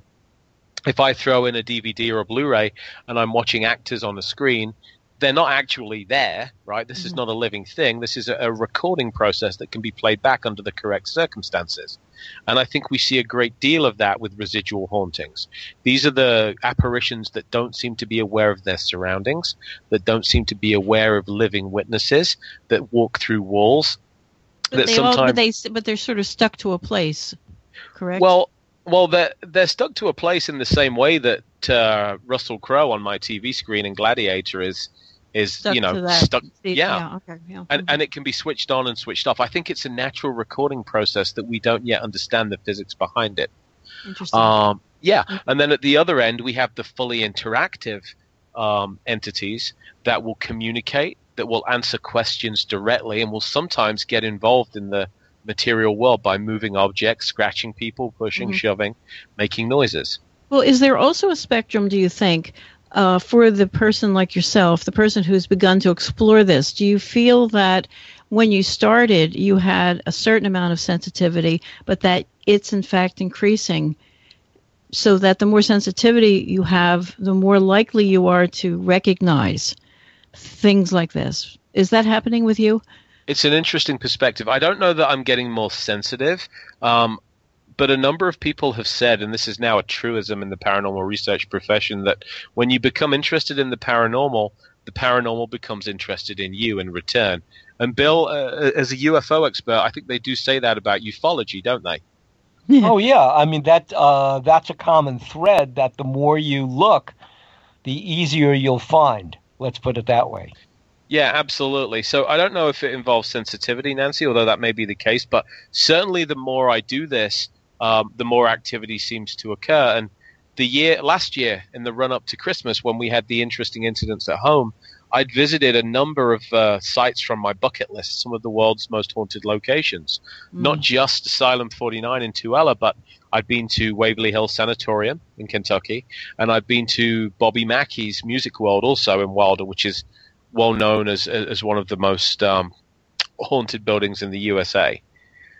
So, and things had started happening towards the end of that year and have started this year too. One interesting case last year was I spent a night for charity, I hasten to add, in jail. I was invited by a paranormal investigator called Colton Tapia to be part of the charity investigation up in Cripple Creek, an old mining camp. I've been there. I've been to Cripple Creek. Oh, that's in Colorado, sure. Yeah, it's lovely, isn't it? It's beautiful. Yeah. And I was there in 67, and that was a long time ago, but it was still Cripple Creek.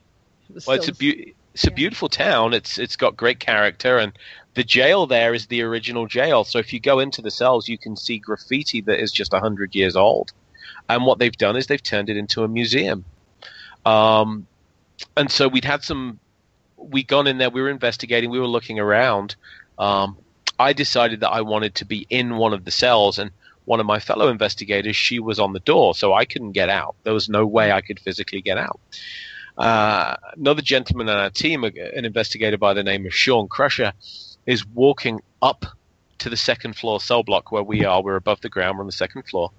And I hear his footsteps come down the line of cells, and then he turns into our doorway. He sees me, and he turns white, and he said, "How did you get back in here?" I said, "Sean, what do you mean? I've been in here for half an hour. I have a witness on the door. I have a guard." And he said, No. I just came upstairs. You were standing outside there with a camera taking photographs. I said, "Mate, I'm telling you, it's not physically possible for me to have gotten back in this cell."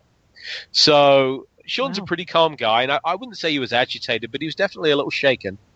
And so we got him to describe what he saw and to write it down. And one thing that was fascinating was he said, "It was you. I recognize you. I know what you look like. I wasn't mistaken. Richard, this was you. But there was one thing different. You were wearing a different type of shirt." And I was wearing, for real, the blue shirt that you see in my author photograph. Right. And he said, no, this was different color. It was a different type. This was a lighter color shirt. He said, other than that, you were wearing everything else that you are tonight. Beige BDUs, brown shoes, belt, had a camera, but you had a different colored shirt. Wow. What color was the shirt he saw you wearing? I want to say it was a cream-colored or a lighter brown, but I'd have to check to get the Do exact. you please do. I'll tell you why. Ask him to describe the color, and if you are still in contact with him, take a photograph of any shirt you have that is close to that.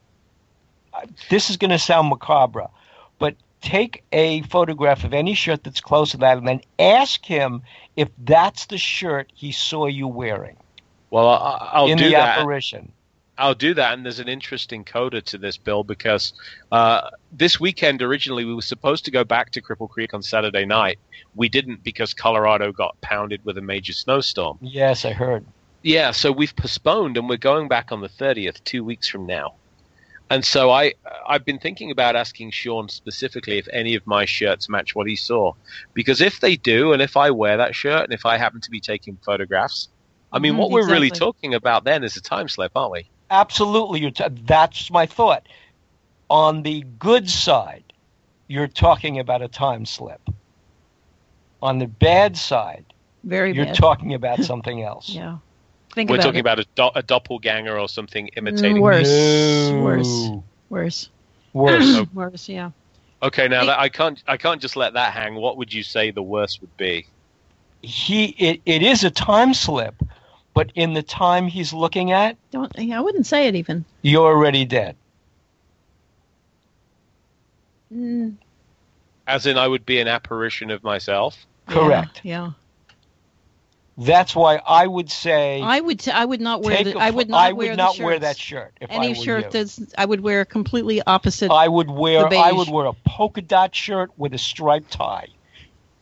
Okay, interesting. Now, isn't it equally possible, devil's advocate, that what we're looking at is some not visitation, but some interaction with an alternate universe where, you know, we're all familiar with the alternate universe theories, the infinite branches, and so forth, where I happen to be investigating Cripple Creek also that night, but I just made a different wardrobe choice. Absolutely. Absolutely, that could be the truth. That you basically, in the bubble universe, two planes have slid along each other, and they're slightly out of sync, and so what your friend is really seeing is you in that bubble universe standing there, when in fact in this universe you are in a jail cell. Also, do you think as a member of the helping profession in real life, do you think that you're able to perform any kind of helping function by doing this kind of work for either side? I think that a large part of the paranormal investigator's job is to provide comfort and counsel. And so when we do help cases, firstly, I always prioritize help cases over just checking out a cool haunted building for the evening, because people have a fundamental right not to be afraid in their own home. And over the course of my career, I've seen too many people who are afraid to sleep in their own house. And that goes double when children are involved. Oh, sure. Yeah, and so it can be particularly frightening. And I'm a big proponent of counseling those folks, of staying in touch with them and saying, you know, you really have nothing to be afraid of in your own home. Right, but yet you turn to a religious person when it was your own home. So do you think that we're talking about the age-old fight between good and evil, and you have to take a stand, I guess, maybe? Well, to address that firstly, when I say you have nothing to be afraid of in your own home, I always make a point of finding out what the client's faith is. And if we can engage with a suitable holy person from that faith, I will do that. I have a number of them that are willing to help. And we do bring them in and offer the appropriate service, even non-denominational stuff, just basic blessings, those kind of things. So I'm very willing to do that. Now, here's my thought. My thought on the age-old fight is this.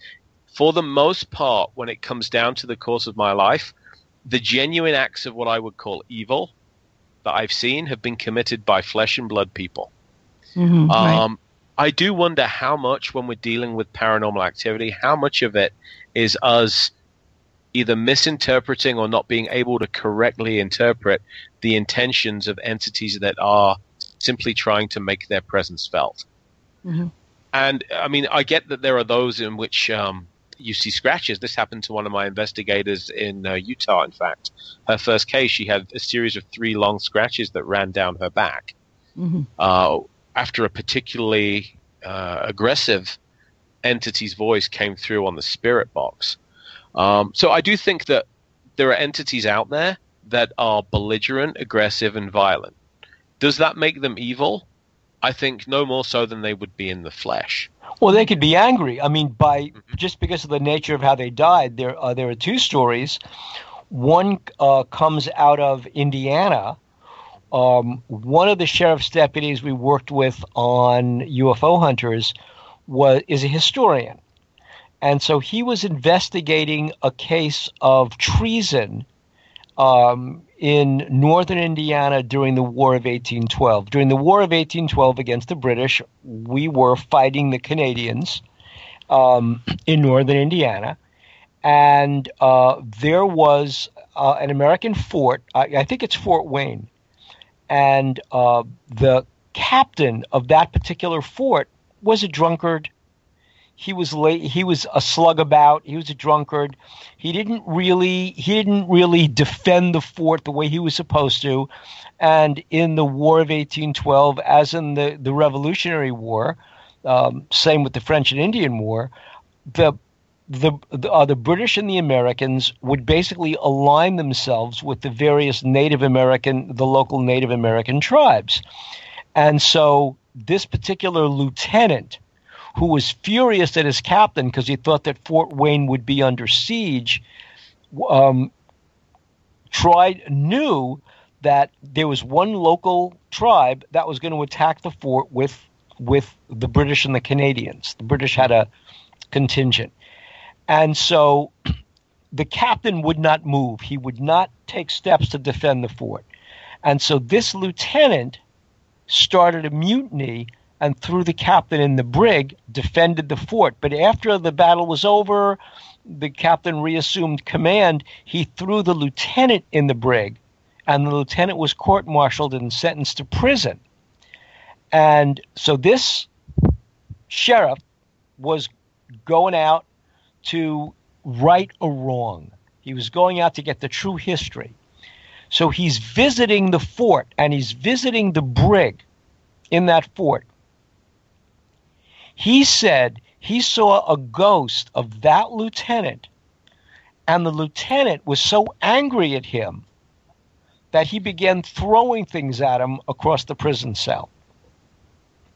I trusted this sheriff. Of course, this was a UFO story, was wrapped around this, but this was an incredible story. The other story about an angry ghost took place in the UK.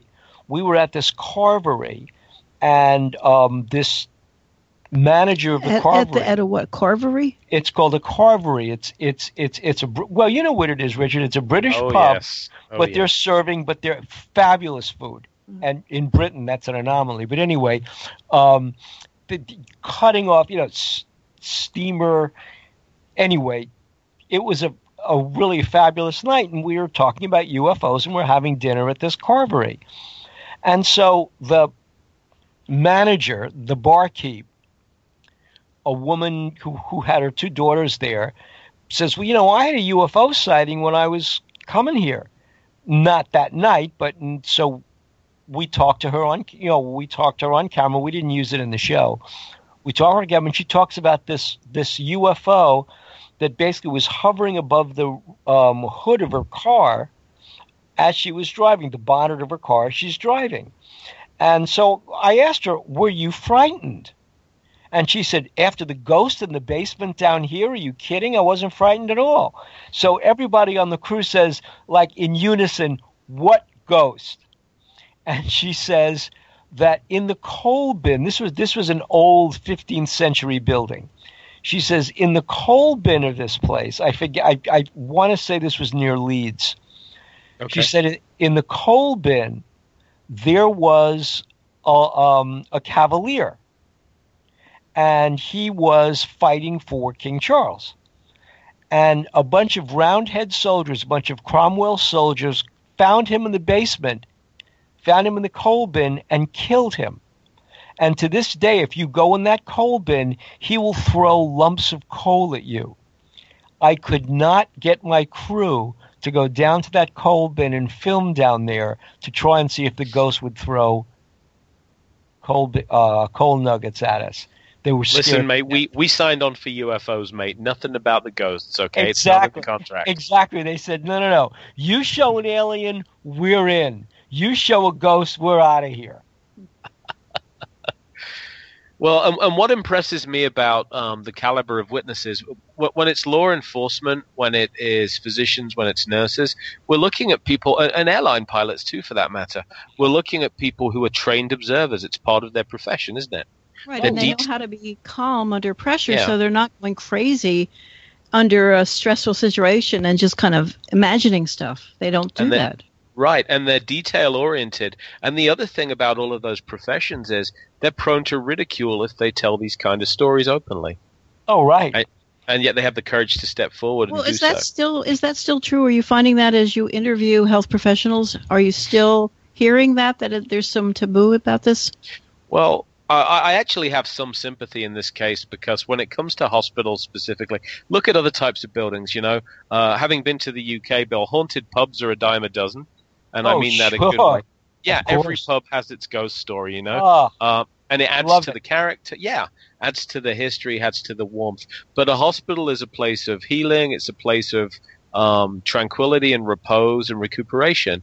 So I can see why so many hospital administrators do not want their ghost stories getting out. It quite simply is bad for, I don't want to say business, but it is. It is bad for business. That's exactly what it is.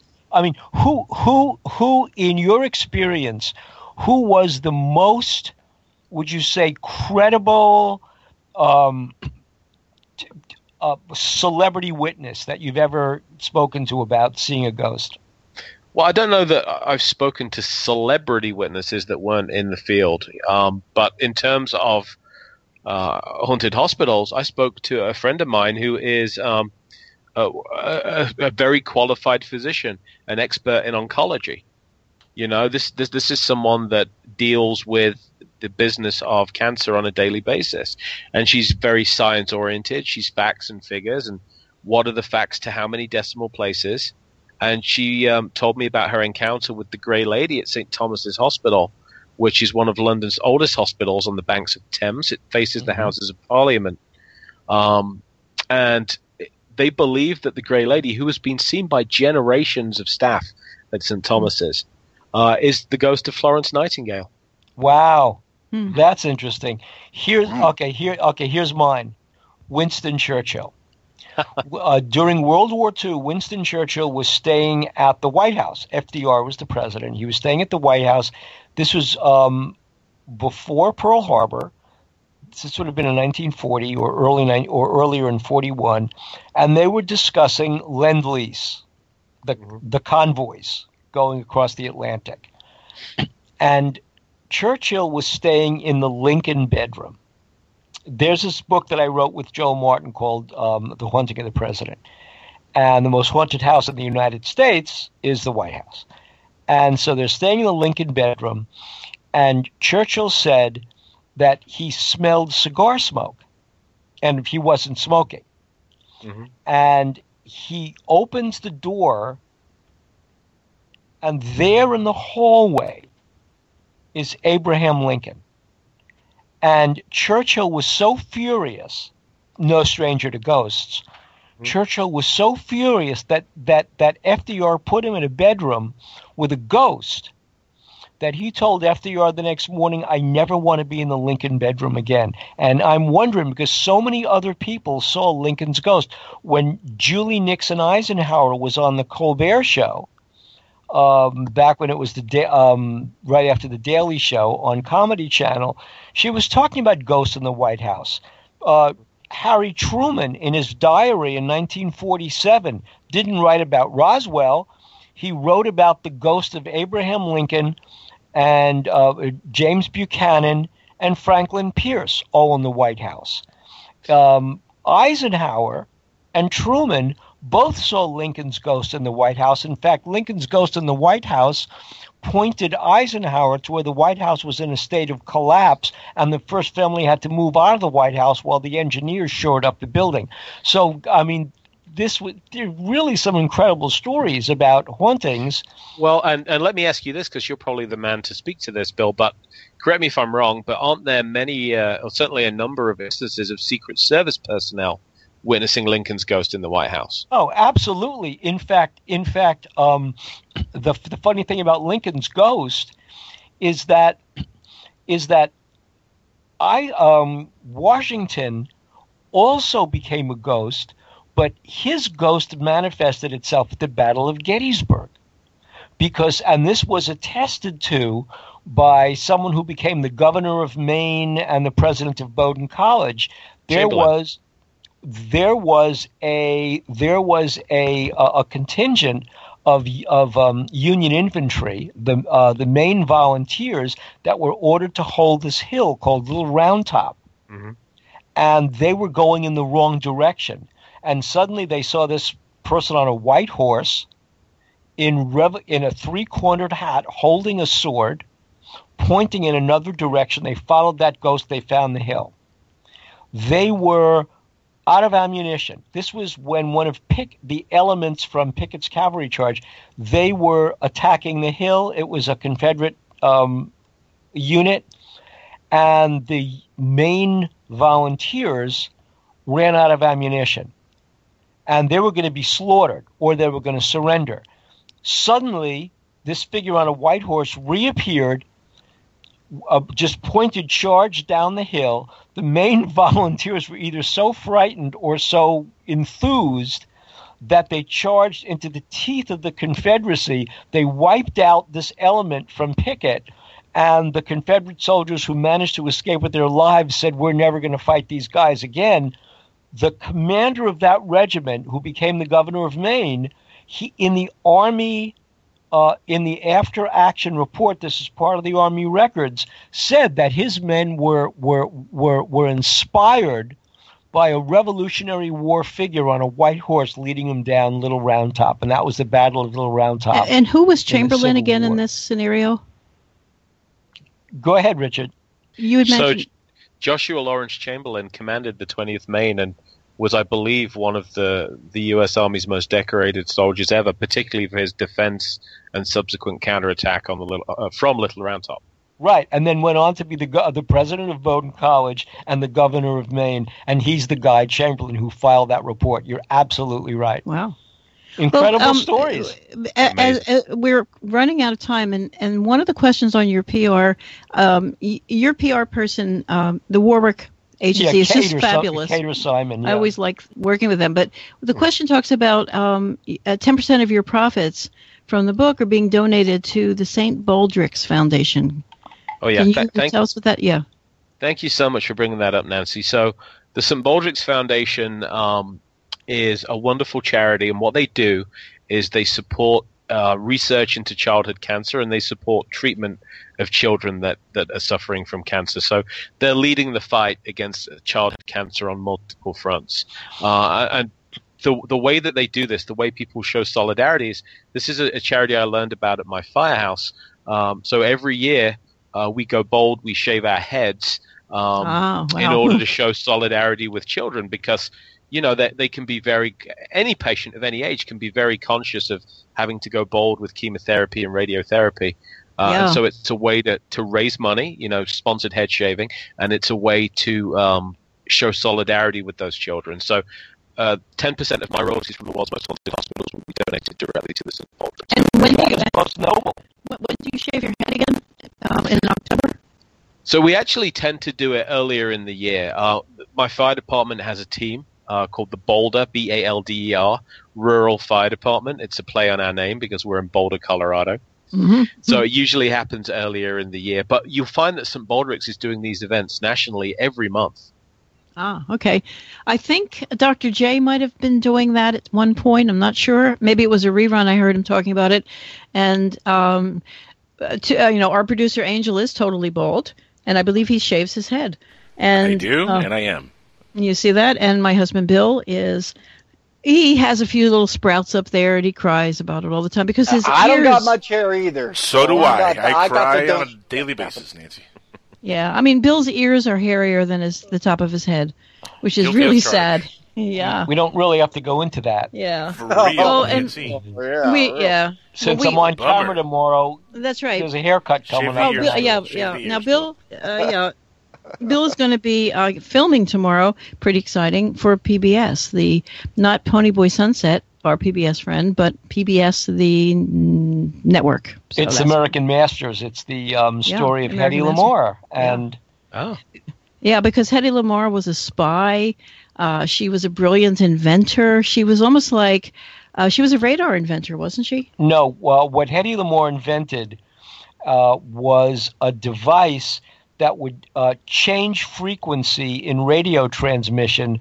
This was during World War II, so the Nazis couldn't pick up radio transmission. So she was basically doing an encryption of radio transmission so that the receiver would have the key, the transmitter would have the key, and they would switch frequencies, but they would know what the frequencies were to pick up the radio transmission. But, of course, the Nazi radio surveillance would not know what the frequencies were. Yeah, and that's how, Hitler ties his shoesies with little Nazis. So we did. Well, I was actually wanting to say something real quick that, there's been ghost news going on, and this is at the Stanley Hotel in Colorado where they filmed The Shining at. There was actually an apparition or something somebody had recorded there in that hotel, I guess. I was just reading as we were talking about the ghosts and all that. That's right. That's right. And I think, Stephen King himself basically saw, he saw the Jack character standing in a hallway when he was there at the hotel. And hotels themselves are just crazy. They're, is the Shining Hotel what's the real name of that hotel? Do you remember, guys? Stanley Hotel. Stanley Hotel. The Overlook Hotel. Well, in the movie, it's the Overlook. So the Stanley. And is it still an open hotel? Can you still go there? It is, and you can. It's up in the town of Estep. Cool. That's fabulous. Yeah. I just sent a link in here, too. You can see there's a video attached where it shows the apparition. So, so actually, we're out of time. We are, and I want to tell you that next week we have Peter Davenport as our guest. So Peter Davenport, and I need to find out before the show.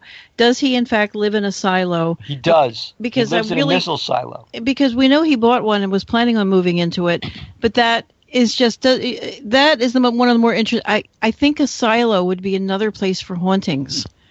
It's interesting you should say that because in the UK. There is a famous bunker just outside London, and it was one of those underground bases the government had. They would operate from there in the event of a nuclear attack. Right. And it is well known to be haunted. I'll tell you. Terrifying, yeah. Yeah, we had a writer we were working with on a magazine, and he told us a story that his brother told him. His brother was in the hospital for an operation. And I forget which hospital, but it was I believe on the East Coast. And in the middle of the night, he hears this tray, these rolling hospital carts crashing through the halls. And it wakes him up. He looks up and he sees somebody in white rolling one of these medicine trays down through the halls. Doesn't stop any place, just is rolling it through the halls. So the next day he goes to the nurse's station and he says, "Hey, who was that person in the middle of the night that was rolling?" "Oh," the nurse says, she drops a name, "He's dead." And so he says, "What do you mean?" He says, "Oh, he was an orderly who worked here his entire life and he died. And he just runs through here every night." And they were so calm about it, he was like blown away. That's amazing. And that goes right to your story of sometimes ghosts in hospitals who have certain kinds of jobs, they don't know they're dead.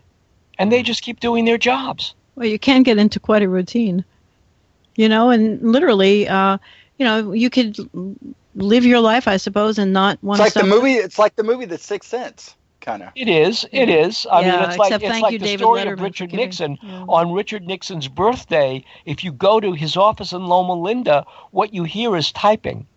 Really? Yeah, that's one of the stories. Oh. What you don't know is you're secretly being recorded. Yes, yes, yes. And people have said that Nixon's is like a mist over his grave in California. Oh. Well, I think we are, in fact. We are, in fact, out of time. So I want to thank Richard Estep. Good luck on your book. I hope it does very well. Wait, before you go, describe the nature and extent of your Star Wars collection real fast. Well, I'm a huge Lego collector, so I have all of the Star Wars Lego, but probably the proudest possession I have is a series of storyboards from producer Robert Watts, who his actual autographed copies of the Death Star trench run, and then the attack on Hoth with the Imperial Walkers. Those are signed by him to me. I bought those at auction. How much did you pay for those? If you don't mind me it was about $900 a pop. Whoa! Worth every penny. That's awesome. Yeah, or as I like to think of it, 450 hours on an ambulance. Or your grandchildren's or at college some point education. one of your descendants will happily put this up on eBay and you'll see, and there'll be dollar signs over his or her head. They'd bury me with that, Bill. No, when I die, that'd go with me. And Richard, now that spring is coming, just remember that raspberries make the greatest hats for Lego characters. They fit perfectly. I did see that. They make great afros too, the way that they look. Great. Yeah, the blackberries. They're so super cool. Okay. I would get Legos. I have one Lego because I have grandkids, but I have one Lego, which is cool. I'm glad to have one. Okay. Yeah. Okay, so we're out of time. So I want to thank our guest Richard Estep. Buy his book, The Haunted Hospitals. You can find it on Amazon. Probably find it on B&N. But Richard, do you have a website? Because I could not find one. I didn't look real hard. I just didn't veer from Warwick's publicity. So could you give your website? By all means, come visit me at richardestep.net, and you can learn more about the world's most haunted hospitals and my other books. And your other books, yes, indeed. Thank you. And folks could probably, if you're at New Page Books, they could probably find you on Facebook, correct? That's correct. Okay, and good. on Twitter also. Okay, I will fix this site. So we will set all that up. And from the banks of beautiful Primrose Creek, our guest next week is Peter Davenport from the banks of beautiful Primrose Creek in downtown Salisbury Village, Pennsylvania. On a warm spring night, we are your co-hosts, Bill, that's me, and Nancy. Good night, everybody. Saying good night. Have a wonderful week. And we will see you next week on Future Theater on PSN Radio.